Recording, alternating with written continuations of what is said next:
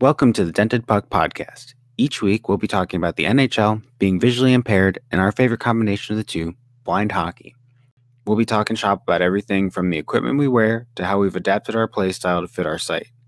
We'll also be talking to members of the blind hockey community and getting to know their stories and what has led them to the sport. We're really glad to have you with us, and we hope you enjoy the show. This is our small slice of hockey, and we'd like to think that it shows that hockey truly is for everyone. Hello, everybody. This is Drew, Tony, and Josh. Boys, how you doing? I'm doing all right. Just the weather's starting to get nice, and just trying to enjoy the weather.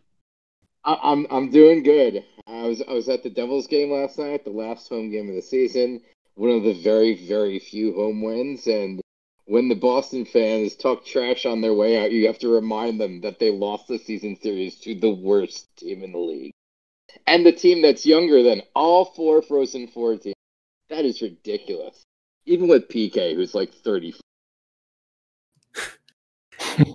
Well, if you guys didn't notice, I did not say episode number because this is episode number 1 of season 2 of the Dented Puck.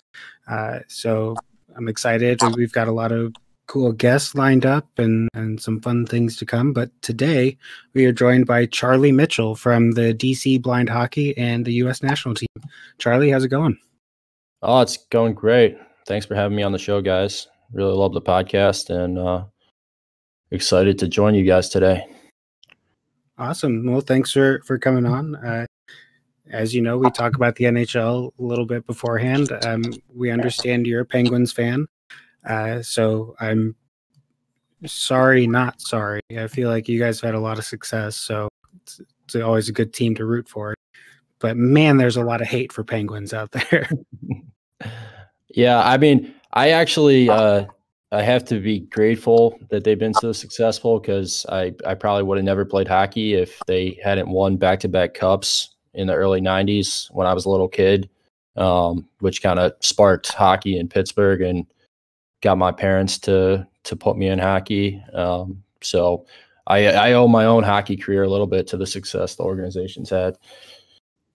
Yeah, and I mean, I feel like Pittsburgh's one of those teams that, like, it's wild. They had Mario Lemieux, arguably the best player of all time, and then they got Sid the Kid.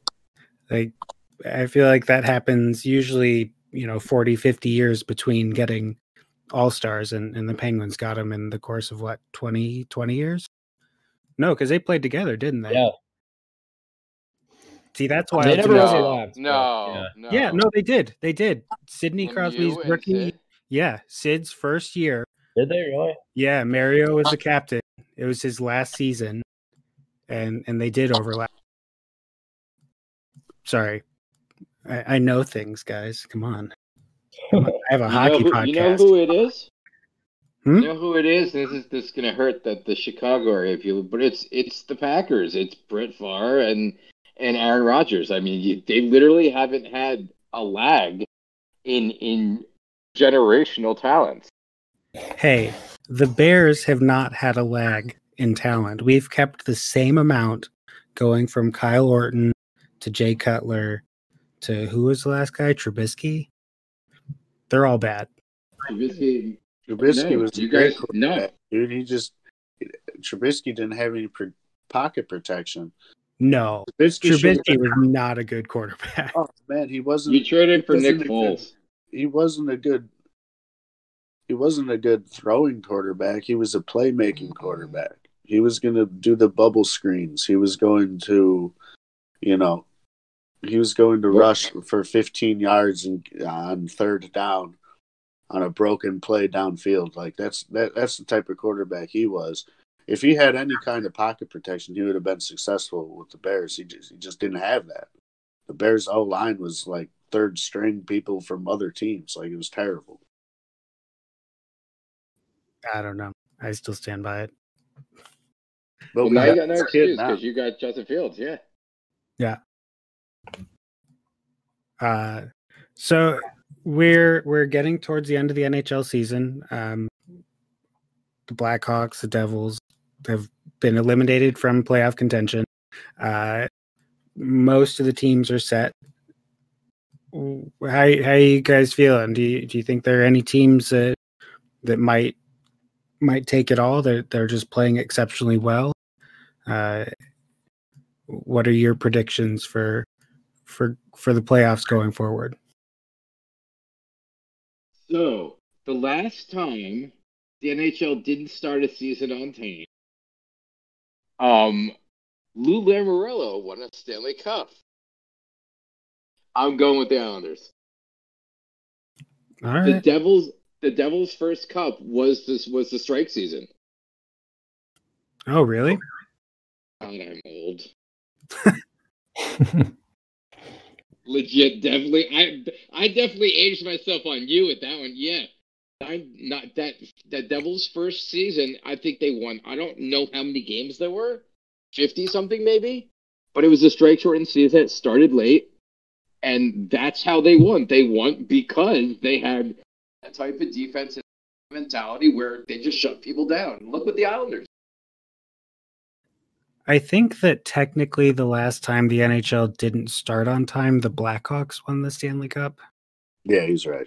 What was that? Right. Well, was there? 2015, Was that the other? 2013? Okay, yeah. I missed that one. Yeah, you're right.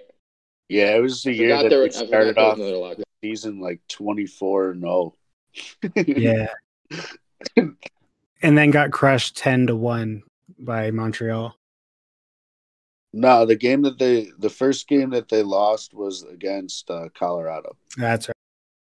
I'll never forget it. I was at my grandparents' house, and I was so excited to watch the game. And yeah, it was a good game. They lost like 3-2 or something like that, but it was a bummer. I knew that they were winning the cup that year, though. There was too much hype in Chicago, and it was really kind of cool hearing, you know, what Charlie said about like the Penguins and what their success did to like the hockey community, because that's pretty much exactly what happened, you know, with the youth movement here in Chicago with all these startup teams and stuff like that, because everybody wanted to be Patrick Kane or Jonathan Taves or Duncan Keith and stuff like that. And, you know, the success of the Blackhawks has done great things. And when you think about it, I mean, look at the teams who have the blind hockey teams that have their NHL affiliates, you know, teams that have had success or are having success. You know, the St. Louis Blues has a team that they do stuff with. You know, obviously the Chicago Blackhawks, Pittsburgh had a team for a while. You know, the Minnesota Wild, they're young and they're exciting. Kirill Kaprizov's the real deal. Yeah, he is. He has the best edge work in the NHL by 10 miles. And I can say the exact same thing about Charlie Mitchell's skating ability compared to everybody else in the game of blind hockey. It's like smooth as butter, man. Thanks, Jess. I mean that wholeheartedly. and I've seen some people that can skate, man, and like some phenomenal skaters, and you make it look so effortlessly. Or effortless, not effortlessly. You skate effortlessly. I don't know. It's been a while since we've done a podcast. So my final, well, I guess a couple of big things happened while we were gone. Jack Campbell got the NHL record for most wins by a goalie to start a season with 12 or 13. He had tied Carey Price and then beat him. There was something else big that happened. Oh, duh. Patrick Marleau became the number one in games played, beating games played, absolutely, outlasting Gordie Howe. That's impressive. But he hasn't the craziest Gordie Howe. I mean, he's played more games. As far as age, but as far as games played, yeah. Yeah, that's what I'm saying. You don't think you don't think 1,800 games in the NHL would be considered outlasting somebody? I feel like 300 games, I'd be dead. Well, no, I'm talking about. I just meant by age. I'm not saying. Yeah, it's a different age, yeah. But Yeah. what's crazy is the stat was that Marlowe has played against, I think it was 38% of players who ever played in the NHL. Yeah, that was the one. That's like 2 out of every 5. That's crazy. That's the one that blew my mind. Is seeing that stat. I tried to do. Sorry, though. No, it's all right. I mean, it's crazy. You're right. I tried to do the math, and I don't think it's possible for him to get to 40% because that's just such a round number. But because you would have to figure in all the new players it would have to be a new player that he hasn't played against, but that would also add to the total. So it's very tough to get up. But that number's. Yeah. Well, and to think him and Joe Thornton were 1 and 2 when they got drafted, and Thornton's 300 games behind him, something like that. So I feel like Patrick Marleau's superpower is just longevity. To be able to go that long. He hasn't been injured that much as far as I know. Dude, And that's when what I watched that tribute video that they did for him, I started crying so hard when I saw that he was crying. Because absolutely. I mean, the guy now he isn't somebody that is going to go out there and get 2 or 3 points a game, but he's going to be somebody that goes out there and he's going to give his 100% effort and 100% commitment to the team, and he's going to make the next right play. And that's why he's been safe. He's not a dirty player. No, which brings me to the next point, is that there's newsflash that Tom Wilson is still playing in the NHL. As he should be. Dude, I don't know how he has not gone. Or gotten just absolutely crushed. Because he's a beast. And they shouldn't have hacked that Vaniak or whatever. Okay, but is that really the hockey that you want? Grabbing someone by the hair and throwing them down to the ice? Yeah, absolutely. That's hilarious. Don't go in front of my goalie. No, man. There's a line. There has to be a line. I am all for it. If someone touched my goalie when I was in high school as a defenseman, someone touched my goalie, they were getting a stick in the gut, and I was getting them out of the way. But there comes a point where you're just a goon, and he injured Artemi Panarin. Wow. Yeah, legit, what he's done to the Rangers this season, and this is Devils fan, is so messed. But well, here's the thing, man. Funny. I come from a different breed and a different understanding, and I understand this school of thought is dying, but that is hockey, and part of the mental grind that they go out there and go. That's why they don't come out and then say, "Oh well, I have a shoulder problem." Why? Because if I know that your left shoulder is hurting every single time that your left shoulder is facing that boards, I'm going to ride you into the glass. It's I hear what you're saying. I grew up playing hockey during the 90s when it was smash mouth hockey. The fights were what drew people to it. People got injured all the time. I get that. Yeah. But, and I do agree, if I know that Josh busted his leg and we're playing in a competition and we're checking, I'm gonna make sure I hit him on the left side. I'm gonna make sure I use those advantages. Well, yeah, you're gonna take a shot at his shin pad, and then he's not gonna want to block the next one. Exactly. It's the same reason, and there's no reason ever to do this in blind hockey. There's no reason ever to do this in blind hockey. But you whistle one past the goalie's ear, okay, and then you take the next shot on the ice. It's a head game. It's a different thing. Yeah, is it ignorant? Is it ignorant to go out and lick somebody like Brad Marchand did? Tony, I think that what I'm saying is that I agree that that is part of hockey. Using everything to your advantage is crappy as it is to use injuries against people. They've been doing it in the pros forever. That's exactly why during the playoffs, like you said, they don't say what the injury is. I'm saying the difference between that and Tom Wilson grabbing Artemi Panarin by the hair and throwing him on the ice is that now Artemi Panarin's injured, and for what?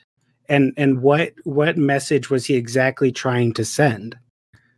Was it was, I mean, it was pretty aggressive, but don't go in front of my net. I don't even know that they were in front of the net. But here's the thing: where was the goon, so-called goon, on New York that was going to step up to Tom Wilson?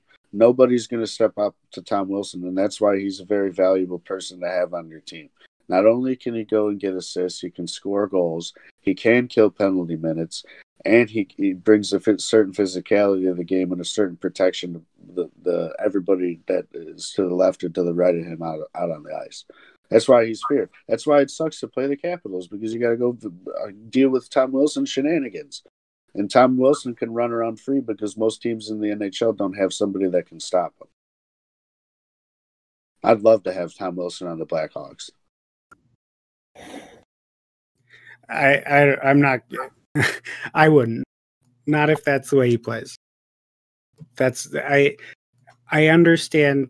Again, I understand the mental aspect of using what's wrong with people against them. It's not even that. But everything that I just explained to you is what's wrong with the NHL right now, and why certain teams win and other teams don't, is because some people can have stars be protected at all moments by having a player like Tom Wilson on your team, and other teams don't. Blackhawks don't have anybody that can go protect Kane. Okay, Nikita Zadorov, that's fine. But, no, not really. And that's why we just get abused, is because it's just because we don't have anybody that can go out and hit. To go out and sacrifice your body and make the other team down. All right, Tony, here's my question for you. What's your line? Where's your line? Need a knee? Your line's got to be need a knee, right? That's where. Well, if you make a need a knee play, that's dirty, and that should not be allowed. I'm not saying that's any of the things that Tom Wilson have done have ever been one, justified, or two, that they've been clean plays or smart hockey plays. No, some of the things, like what he did a couple of seasons ago in the preseason, like why would you ever do that in a preseason game? Like you're nothing but a savage. But I was going for goon and like the negative type of goon, but okay, then but that's kind of my point, is that like I'm all for standing up and defending people. Like I said, every single time that this moron's going to try to pick the puck up, I'm laying him out, because you're not doing that, and that's how I play this. We play with the same kind of attitude, but like there's hard, there's physical, there's dirty, and then there's just not necessary. And then like that's kind of where Tom Wilson's bordering on like this in the like last couple of weeks. It's just not necessary. Yeah. I don't know. Don't go in front of my net. I don't know. I just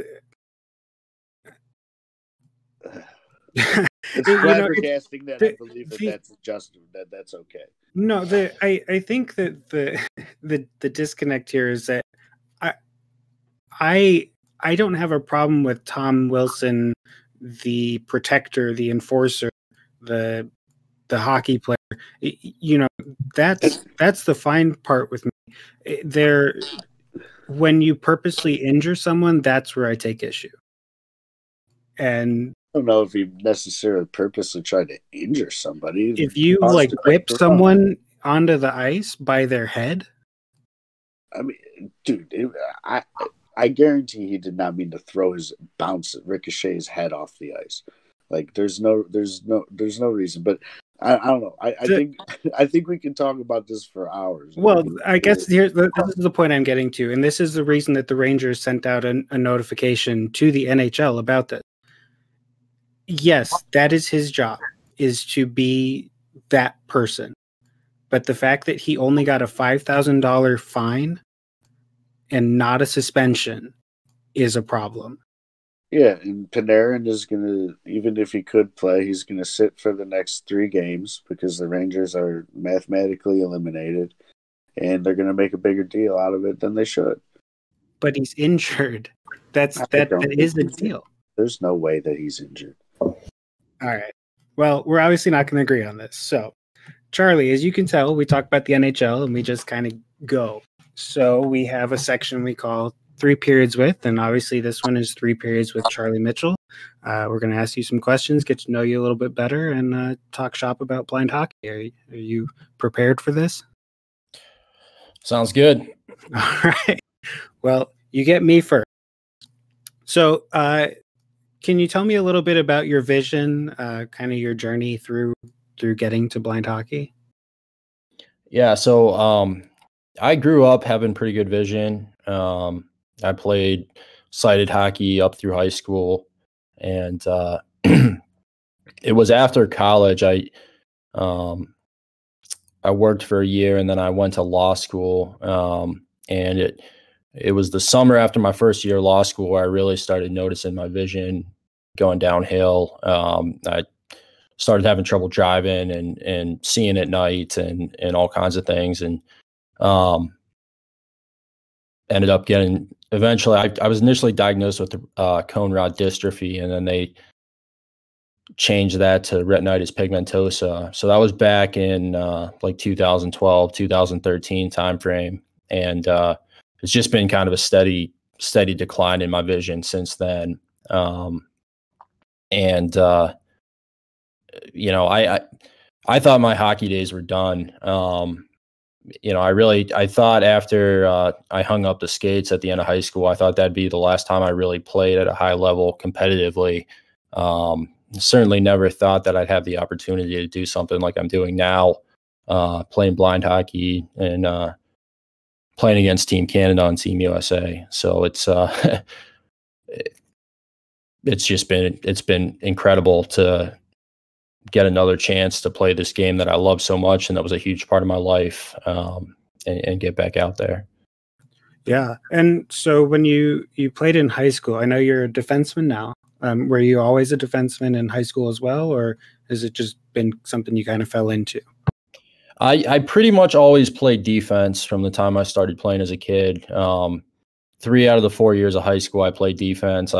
One year I split and was kind of jumping back and forth between defense and offense, just based on what the team needed. But pretty much a defenseman at heart. A little bit surprising because I'm not a real big guy, so I'm kind of small for a defenseman. But I started playing it as a little kid and just kind of stuck with it. That's great. I think it's in. Are you a B3, a B2? I'm a B3. Okay, because yeah. I feel like you and I are in a similar sort of boat. I played defense all through high school. I'm a B3 as well. I would, if I ever get the opportunity to play for the national team, I'd hope to play defense, but that's obviously with the numbering and yada yada, all that stuff, not usually the case. What's it like playing defense blind compared to when you were sighted? Like, what's the biggest difference that you've noticed so far? You know, I think it's well, I guess it's kind of obvious, but you can't can't rely on your vision in the same way that you could, you know, if you're playing sighted hockey and you're playing defense and you know, forward's coming down on you, you can see where his center of mass is, and you know, he can do whatever he wants with the puck, but you know, you know where he's going based on where his center of mass is, and it's a lot harder to do that when you can't really see the guy coming at you. And the same thing with just knowing the general situation that's going on in the zone, it's more difficult. A forward can be sneaking in silently, and you can't see him, and you don't necessarily know where everybody is and what the situation is. So it's in a lot of ways, I think it's more challenging. But it's just, that's where the communication aspect comes in, and you got to have a good line of communication with your defensive partner and with your forwards, and do the best you can without it being able to see the whole situation out there. Yeah. So I guess the better question is, what don't you see? What is your vision? So mine's mostly it's kind of weird because most people, it's either their central vision is gone or their peripheral vision's gone. Mine is kind of, I like to describe it like a donut, where I've got a little bit of peripheral vision, and then everything between that and my central vision is gone. And my central vision in my left eye is pretty much gone too. I got a real small patch in my right eye in the center that's still clear. So it for me, I don't qualify based on acuity.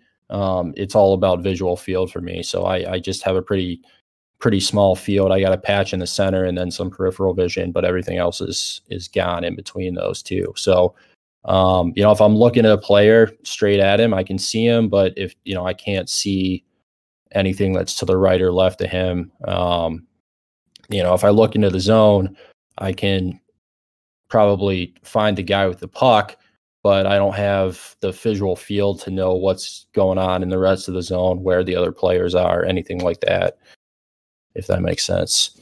Yeah, absolutely.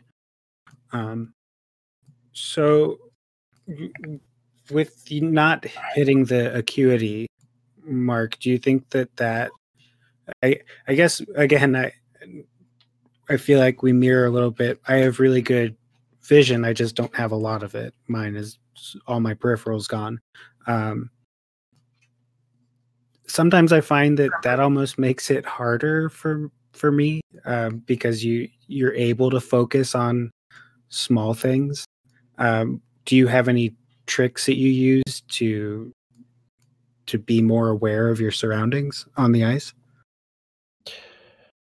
It's just, that's been a big learning curve for me, because since I do have a patch in the center of my vision, whenever I first started trying to play blind hockey, I was still trying to just use my vision. Because if I'm looking straight at the puck, I can see the puck, but then, if it moves 1 foot either way, I lose it.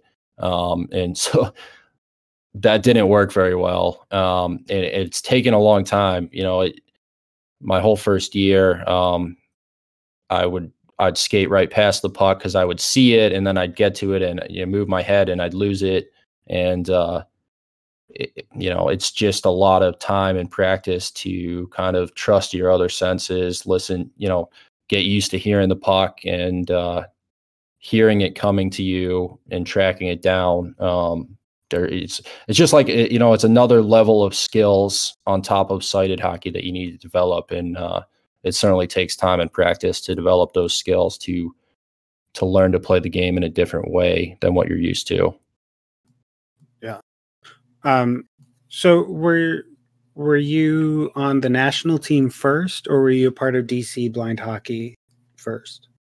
No. So I started, I first heard about it. I live in DC, and through actually someone at work, a colleague at work, was friends with one of the players on the DC team, and she mentioned it to me, and I was kind of blown away. I had no idea that it was going on. I was a little disappointed because they'd already been playing for a year or two before I even heard about it or knew it was a thing, and I wish I could have got involved sooner than I did, but went out and checked it out and, fell in love with it pretty quickly. And I skated probably 4 or 5 months with the DC team, and then ended up going to the blind festival down in Tampa, Florida. That was my first big blind hockey event that I went to. And while I was there, that's when I met Coach Svak and some of the Team USA players, in addition to those guys who are on the team here in DC, and the rest is history. And got the opportunity to go up to Utica and earn a spot on Team USA, and kind of never looked back from there. Nice. And so I know that we were talking earlier, and you haven't been able to practice at your normal facility in DC.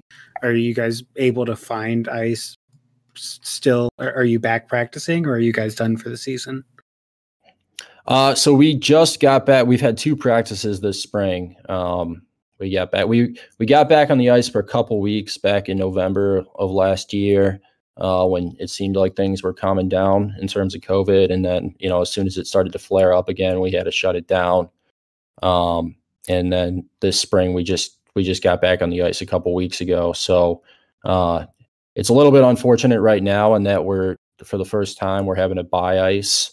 So it's not something that we can keep going forever. But it's good to at least get out there. And we just had a local rink come through.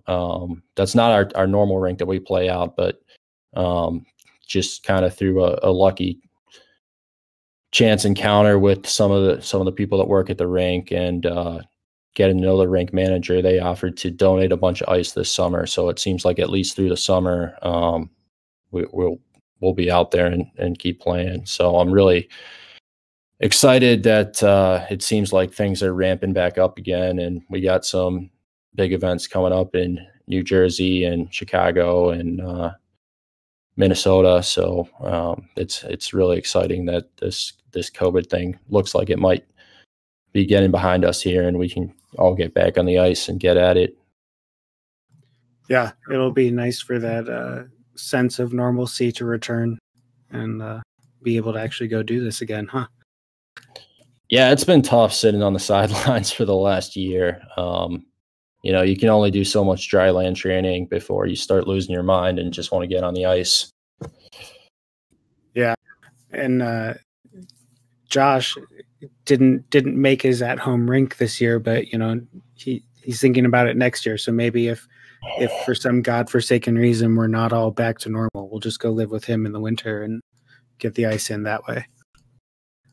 Yeah, I like the bubble idea. Just find a lake or something somewhere, and that's what I was saying, man. Go camp all right, out. True. I guess we should just drop it right here, right? No, let's go somewhere in the backwoods of West Virginia, up in the mountains somewhere. There's not really ice in West Virginia, but no. The idea is it will come. The idea is to do a pond hockey tournament next February. Hopefully the border will be open and our friends up north can come on. But it also happens to be my 40th birthday, so there is a resort in Vermont, which I was told is only about 3 hours from the Boston airport, that has a lake outside of it that does pond hockey tournaments. So that is the next Windy City Showdown possible location, before we go to the Brick City Showdown, because I just don't know if I can go to that. Well, Charlie, thank you for answering my questions. I'm actually going to pass this one over to Tony, and we're going to find out a little bit more about the national team and what you guys do. All right. So first, I'd like to say it's nice to talk to another person that understands that South Bend's weather does not apply to the rest of the world's. Yeah, that's for sure.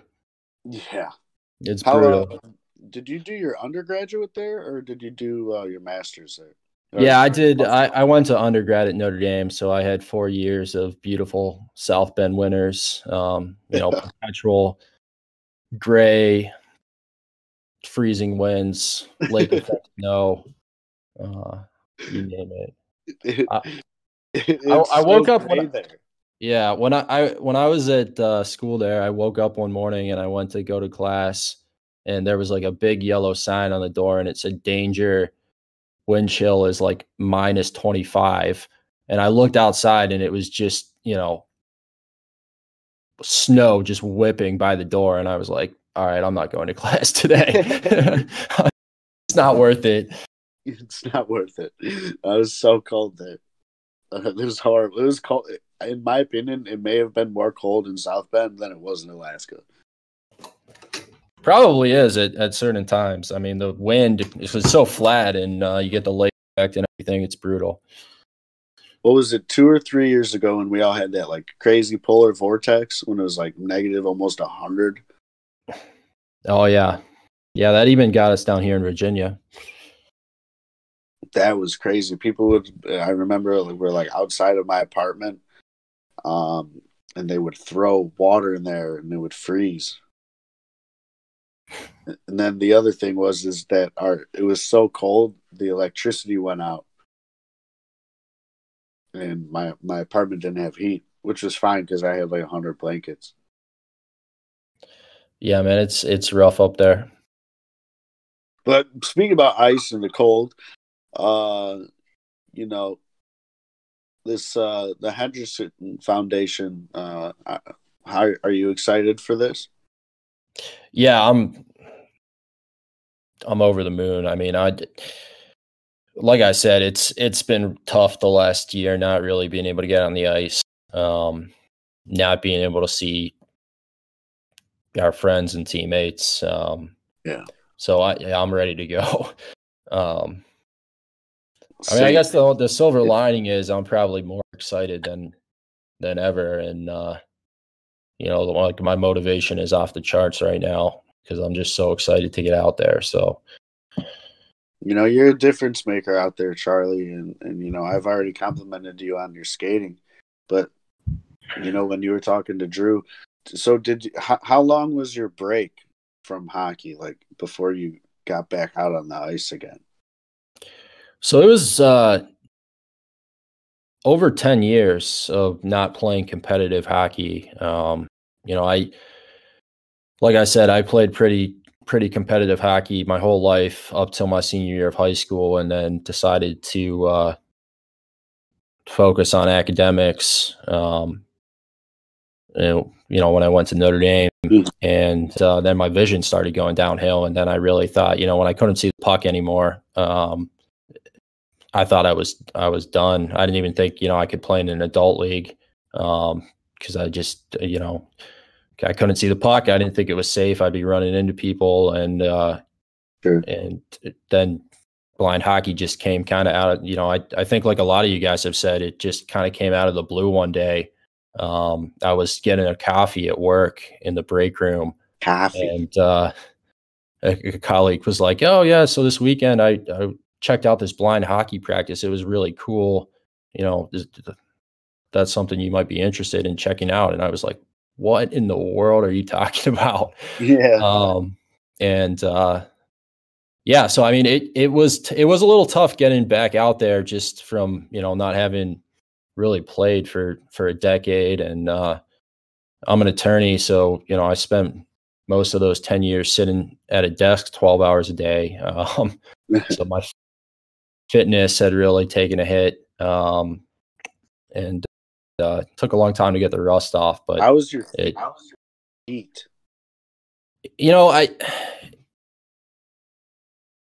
I think skating is kind of like riding a bike. Like you don't really forget, but the muscles, like my body, like my mind remembered how to skate, but all of the muscles had deteriorated.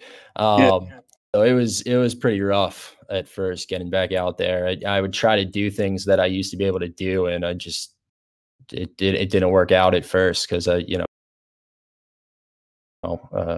had to rebuild all those muscles and get back in shape and everything. So what you described right there is exactly how I felt like when I was first getting back out on the ice again after like my shoulder injuries, because it's just like I completely was capable of doing those things before, but it's just like now my body didn't have that like muscle flexibility or that muscle endurance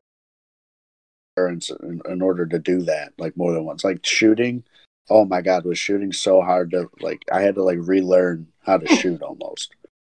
Yeah, it's bad whenever your brain tells your body to do something and then your bodies just can't do it anymore.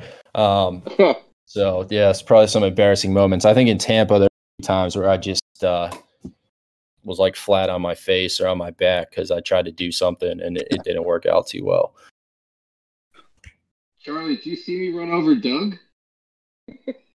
I remember that. Yeah, that was. I was like, oh man, like I am the worst hockey player in the world. I ran over because I actually started feeling it, and I'm like, oh man, I was crossing over, ready to go behind the net, like out of my blind spot, completely took the net, and I was like, yeah, don't have it yet. But it's funny because like I totally feel you because it's like the first time I was doing it, I just moved my feet, and that's all I did, and it comes back.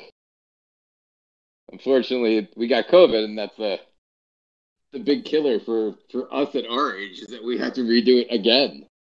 Well, I mean, I even see it in men's league because I'm playing on one of my friends' men's league teams, and I see not only some of my friends, but like even my closest friend, who's a very very talented hockey player, who didn't play for a full year because of COVID, and it showed. And it showed. Oh yeah, and he knocked the rust off after a couple of games, and now he's playing really well again.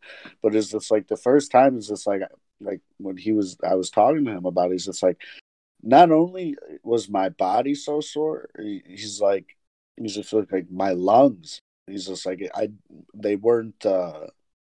He felt like there was a lack of oxygen out there. Yeah, that's how I felt in Tampa, because that was right when I was getting back into it, and going a whole weekend in Tampa was rough. Was it beautiful down there too? Oh yeah, I mean that was a great, not only the hockey, but went to Disney World after. So with the kids, yeah, we took my daughter and my wife came down, so I played hockey again, which was incredible, and then went to Disney World after. So that's something I'll never forget.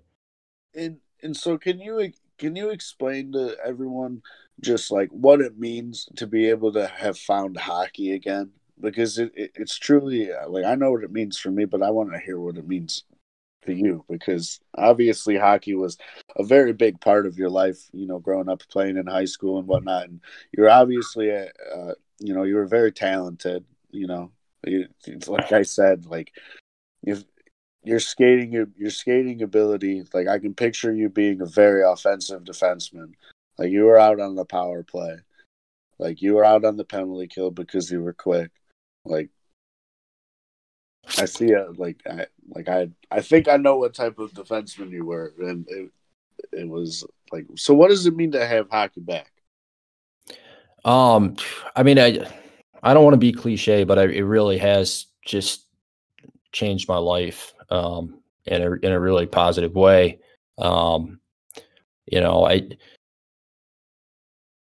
Whenever I started losing my vision, it felt like just one thing after another was kind of being taken away from me. First it was not being able to drive, and then not being able to ride my bike, and having a hard time seeing my kids when they're playing, and so it just felt like one thing after another. The things that I liked doing, it either couldn't do anymore, or it was challenging, and I got in a pretty negative mindset where I was just kind of giving up on things. I was like, I can't do this anymore. I can't do that, and I also didn't really have any blind friends or kind of support network, other people who were visually impaired, to change that kind of negative mindset I had. So, whenever I got hockey back, and to be honest, I was pretty skeptical when I went out to my first practice. I kind of thought like people would be just standing stationary on the ice, kind of pushing the puck around or something. And obviously, I was blown away by how competitive it is and the speed that it's played at. And then the group of people who play blind hockey are all just really awesome, incredible people, as you guys know, both on and off the ice. I mean, they're people who are playing blind hockey are not letting their vision hold them back on the ice or off the ice, you know, in terms of their careers, anything they do. So it just really changed my whole perspective on how I was approaching losing my vision and not just giving up on things and not limiting myself. And I mean, I got the game back that I just really love to play. And I thought, you know, when I made the decision just to go after academics, go my senior year of high school, I thought that was going to be my last competitive game. And that whole chapter of my life was closed. And now I feel like I got this second kind of golden opportunity to do something I love for hopefully a lot more years. And, you know, I think when you lose something like that and then you get it back, it makes you even more appreciative of kind of what the opportunity is. And I know it certainly has. I'm more motivated now than I ever was in high school to be the best hockey player I can be. Man, it's so crazy. Like that was the exact answer that I was hoping for, because selfishly saying that's my answer, and that's how I feel about you and Drew and Josh. Like now I have this community of people who are also visually impaired who are successful, you know, in their careers, with their family life and all these things, and it excites me for life. I was very upset, you know, in a very dark place before blind hockey, thinking that, you know, hockey's done forever. You know, I'm not going to be successful, and it's all because of my eyes. And I was, you know, I was playing the victim very hard. And then I found blind hockey, and I was very skeptical in the beginning as well. And I'm like, there's no way that this isn't going to look like that episode of South Park where, you know, like you just said, it was station to station. It was kind of just no flow, no direction, no, you know, just no understanding. I thought it wasn't going to be hockey. You know what I mean?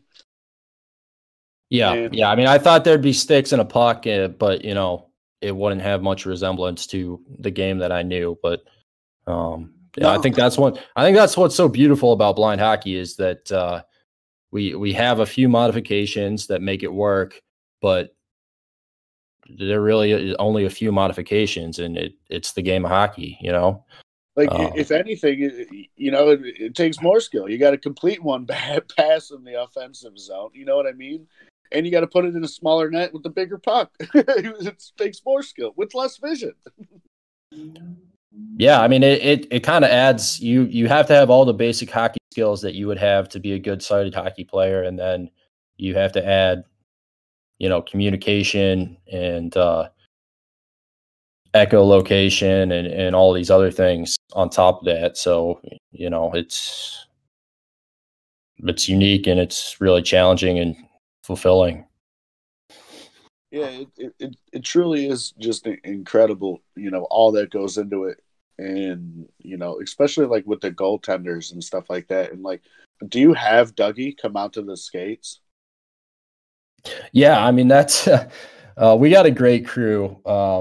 You know, I think we're really blessed. We were, I think, one of the earlier programs to get started in the U.S. and just got a really solid core of players that are out there each and every week, really dedicated. And one of those guys is Doug, who, you know, it can't say enough about Doug. Yeah. He's just a good guy and a great goalie. And it's really great to have, you know, Team USA caliber goalie at practice every week to shoot on and play with. And it certainly helps too that Kevin and I playing defense have all that extra practice time with Doug, and just helps the communication and the flow of things when we get out there with Team USA. Absolutely. And, you know, he's in the latter, the same exact thing for Doug. I mean, he's facing USA caliber shots, you know. Kevin's got an incredible – Kevin's backhand is actually terrifying. It's quite scary. I guess I'm gonna pass the puck over to Josh now.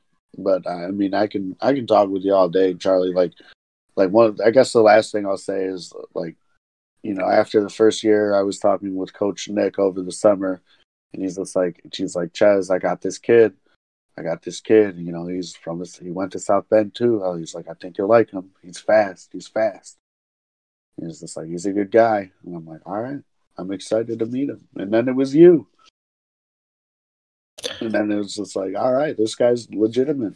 And it's just like, not only is Charlie a great teammate, he's great in the locker room, he's great on the ice, he's motivated, and I truly think you're a phenomenal ambassador for the game of blind hockey, and everything that you and your wife do to spread awareness for the sport is incredible. Yeah, thanks, Ches. And I mean, I think this podcast too is just a great way to get the word out to more people and build up the community even more. So thank you. Sorry, I didn't mean to cut you off. I have a phenomenal job. I do a phenomenal job of doing that. I think the thing that I wanted to say, man, is like, the reason why I was so excited to do this when Drew and Josh had asked me to be a part of it, is because I firmly believe that every single person that I've met on Team USA Blind Hockey or from any part of the country, whether it be Canada or anybody I've met through blind hockey, like we all could have a legitimate movie about us, about the development of us as a person. And I think we all have a very unique story. It's really cool that ours overlap with being in South Bend. But your story is important because you're a hardworking person on and off of the ice, and you're a good family man. And, people need to know that about Charlie Mitchell, is that you're a high quality person, and they need to know that about Doug Goist and all these other people. And that's why doing this podcast has been a joy to me. And I'm glad that, we're kicking off the season 2 with Charlie Mitchell because you got a great story. But now I'm going to pass the puck over to Josh after overstick handling, probably. That's great. You know what? It's actually funny you say that because I am like the number one most guilty person of overstick handling, and I can't see the puck, so it's like the most redundant thing in the world. But Charlie, I gotta go for the defensive part because you're the first true defenseman we're talking to, and I am. And for someone who I now play like regular hockey too, and I find, how do you switch modes? What's the mental change when you go to the have to make a pass first defense? Like, is it more of a challenge the player, or is it more of a sit back? Would you do than playing regular hockey, or that you were used to? What was that change in mentality? That's a really good question, and I think that's been one of the hardest things to adapt to blind hockey, because you do have to change your whole. I mean, not your whole, but you definitely have to modify how you think about playing defense, and it might not make sense to be as aggressive and challenge a player when he's coming into the zone like you would in sighted hockey because he can't go in and just rip a shot. And to be honest, that's something I still struggle with because I spent so many years playing sighted hockey that a lot of that stuff is kind of deeply ingrained and just kind of comes without thinking when you're in the heat of the moment out there on the ice. And I got to really make a mental effort to step back sometimes and say, I can just let this guy go and take away his pass and he can't do anything. He can't hurt us. So it's another one of those interesting aspects of the game of blind hockey of, there's a mental aspect to it too that can be challenging at times. No, I'm definitely with you. And it's funny, and I'm going to say this on the podcast because if they listen, maybe they won't do it. But please let the teenagers go in. Every single one of them, Timmy, Brady, Jeremy, all the boys on my team, they gain the zone and they go right into the corner. I'm like, guys, you do realize you made it this literally the worst place you can go, right? Because they'll take it, and by people experienced people playing defense, you got to make that pass. So I'm letting you get yourself dead in that coffin corner because you got nowhere to go once you're in there because I'm going to smother you in there. But that's kind of the thing that I have difficulty with too is that like I want to step up and take somebody, and all it takes is one pass and the play's over. Whereas if I step back, especially with a puck like this, like I don't. I don't care how fast and how well you can pass. It's a lot easier to stop this. It's got to be a lot easier to stop this thing than a regular puck. Am I correct? Even the elite players. Yeah. And I mean, I think the best example of that is Kevin Brown, who just, obviously he's a B1, so he's got the short end of the stick on from a vision perspective, but he does a great job of using his body, getting in shooting lanes, getting in passing lanes, just positioning himself well to take up space. And with the puck being that big, it's tough to get it through if you get yourself in the proper position. See, that's got to bring me to the next point. I got to ask how it's different playing with Kevin. Like, because Drew and I have talked about, like, it would be awesome if we played with Dirk because we'd just be like Dirk, and he'd just be a missile going after people. And we know because, like, we've had that hockey experience that we know where he goes, and it's kind of like that. How is it different playing with Kevin, and are there things you have to watch out for to watch his back? And obviously you get the positives because he blocks everything in sight. So there's that's always a win. So what is different in playing with Kevin as a B1 than typically playing with anybody else at B2 or B3? I mean, the biggest thing, and this is something that Kevin has beat into my head for the last 2 years continuously, is just the communication, because I got to be his eyes. I have a heck of a lot more vision than he does. So when we're out there together, he's really relying on me very heavily to keep him informed about what's going on. If somebody's sneaking in behind him, in the slot or something like that, he may not see it, he may not hear him. So I got to do my best to be communicating constantly, while taking care of my own responsibilities. And then, he does a great job of plugging up the middle, blocking shots, blocking passing lanes, being physical in front of the net. And I have a little bit more free range than I would otherwise.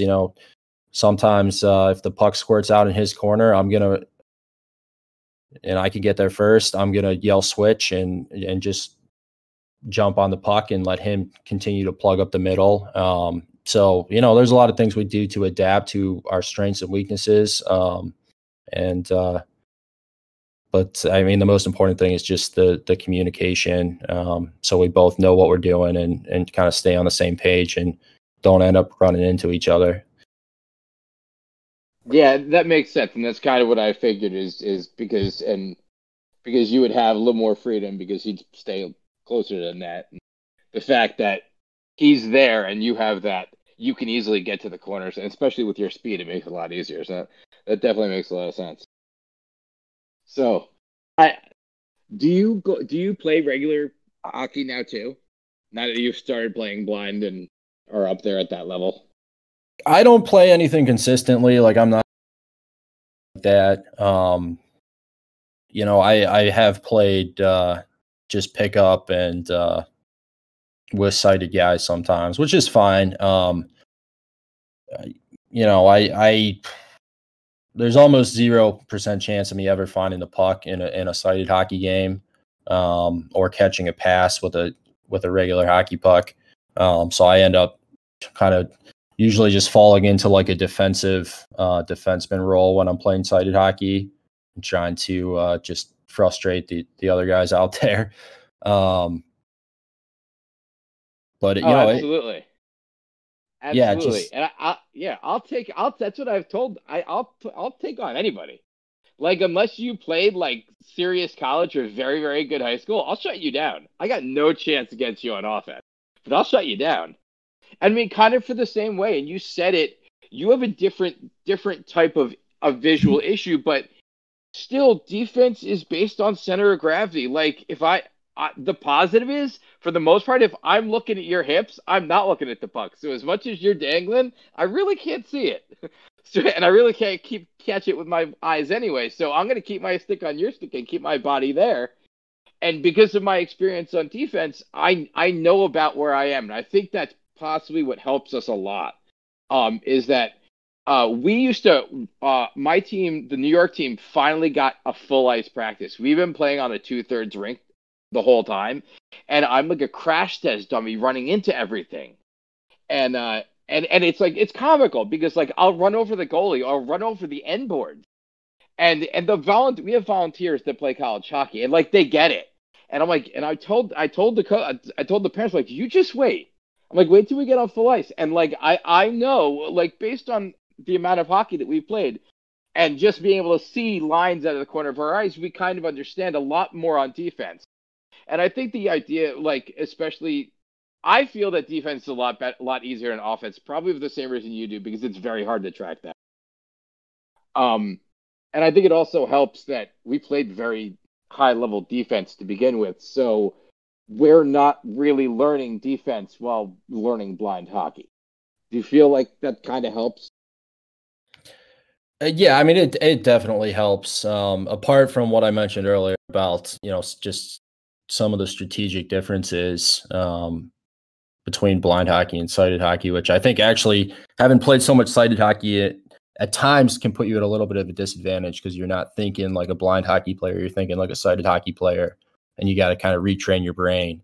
But yeah, I mean, it's kind of funny, you're not going to fool me by dangling the puck because I can't even see it. So, I'm just going to, if I see anything, I'm going to see the center of your chest when you're coming down at me, and just focus on taking the body and not worry about the puck so much.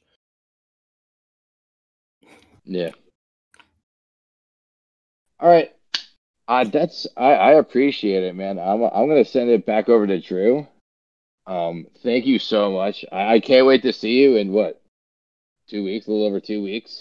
Yeah, it's not too long here when we're gonna be up in New Jersey. So, all right, man. Thank you so much, Drew. Send it right back over to you, man. All right. So we're gonna switch it up now. It's season 2, new question. So my question for you, out of all the blind hockey that you've played, what is your favorite moment?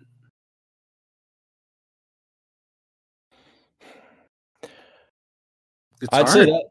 Yeah, no, it's a toss up between going to my first blind festival in Tampa was incredible, and just seeing how big and how welcoming and how incredible the whole blind hockey community is. That's really kind of what launched me, fully into the blind hockey world. So that was incredible. But I think the one that probably takes the cake is lacing up against Team Canada for the first time in Ottawa a couple years back now with COVID. But like I said earlier, I never thought competitive hockey again, and here I am lining up wearing USA on my chest and facing off against Team Canada, and it was real full bore hockey. I mean, I no holds barred, full speed, really, really talented players, really competitive, putting it all on the line. That was the best feeling in the world, to be out there and playing at that level again. Nice. Yeah, those are both excellent, and I agree. I think that's kind of a tie for both of them being first. which is better, the first time or the first time against Canada. So do you have social media? Does the team, obviously we know the national team has a website now, but what about DC Blind Hockey? Where can the people find you guys? Yeah, so we're at dcblindhockey.org, which has all the information on the program. Anytime anyone in the blind hockey world's in DC, you should hit us up and, you either come to practice, or if we don't have anything on the schedule, just go out and find some ice and skate. And then we also got a Facebook page as well, so you can find us there too. Excellent. And do you do social media? Is there anywhere they can find Charlie Mitchell? I'm on Facebook, but I have a very limited social media footprint. So I think it was Kevin Shanley that we were talking to. It was like, I don't do any of that. And I still feel like that's one of the smartest things I've ever heard anyone say. But, Charlie, thank you so much for your time and coming on and sharing about your experience. I really appreciated hearing your kind of take on it as a defenseman, or whatever we want to call it at this point. But I'm excited to meet you in New Jersey for the second time. And thanks again. Yeah, looking forward to it. Thanks for having me, guys. And that's going to do it for this episode of The Dented Puck. We post new content every Thursday on Anchor, Spotify, Google, and Apple Podcasts. You can find us on Instagram at The Dented Puck and on Facebook at The Dented Puck Podcast. Send us your questions and correspondence to thedentedpuckpodcast@gmail.com. As always, thank you so much for tuning in, and we will see you in the next one.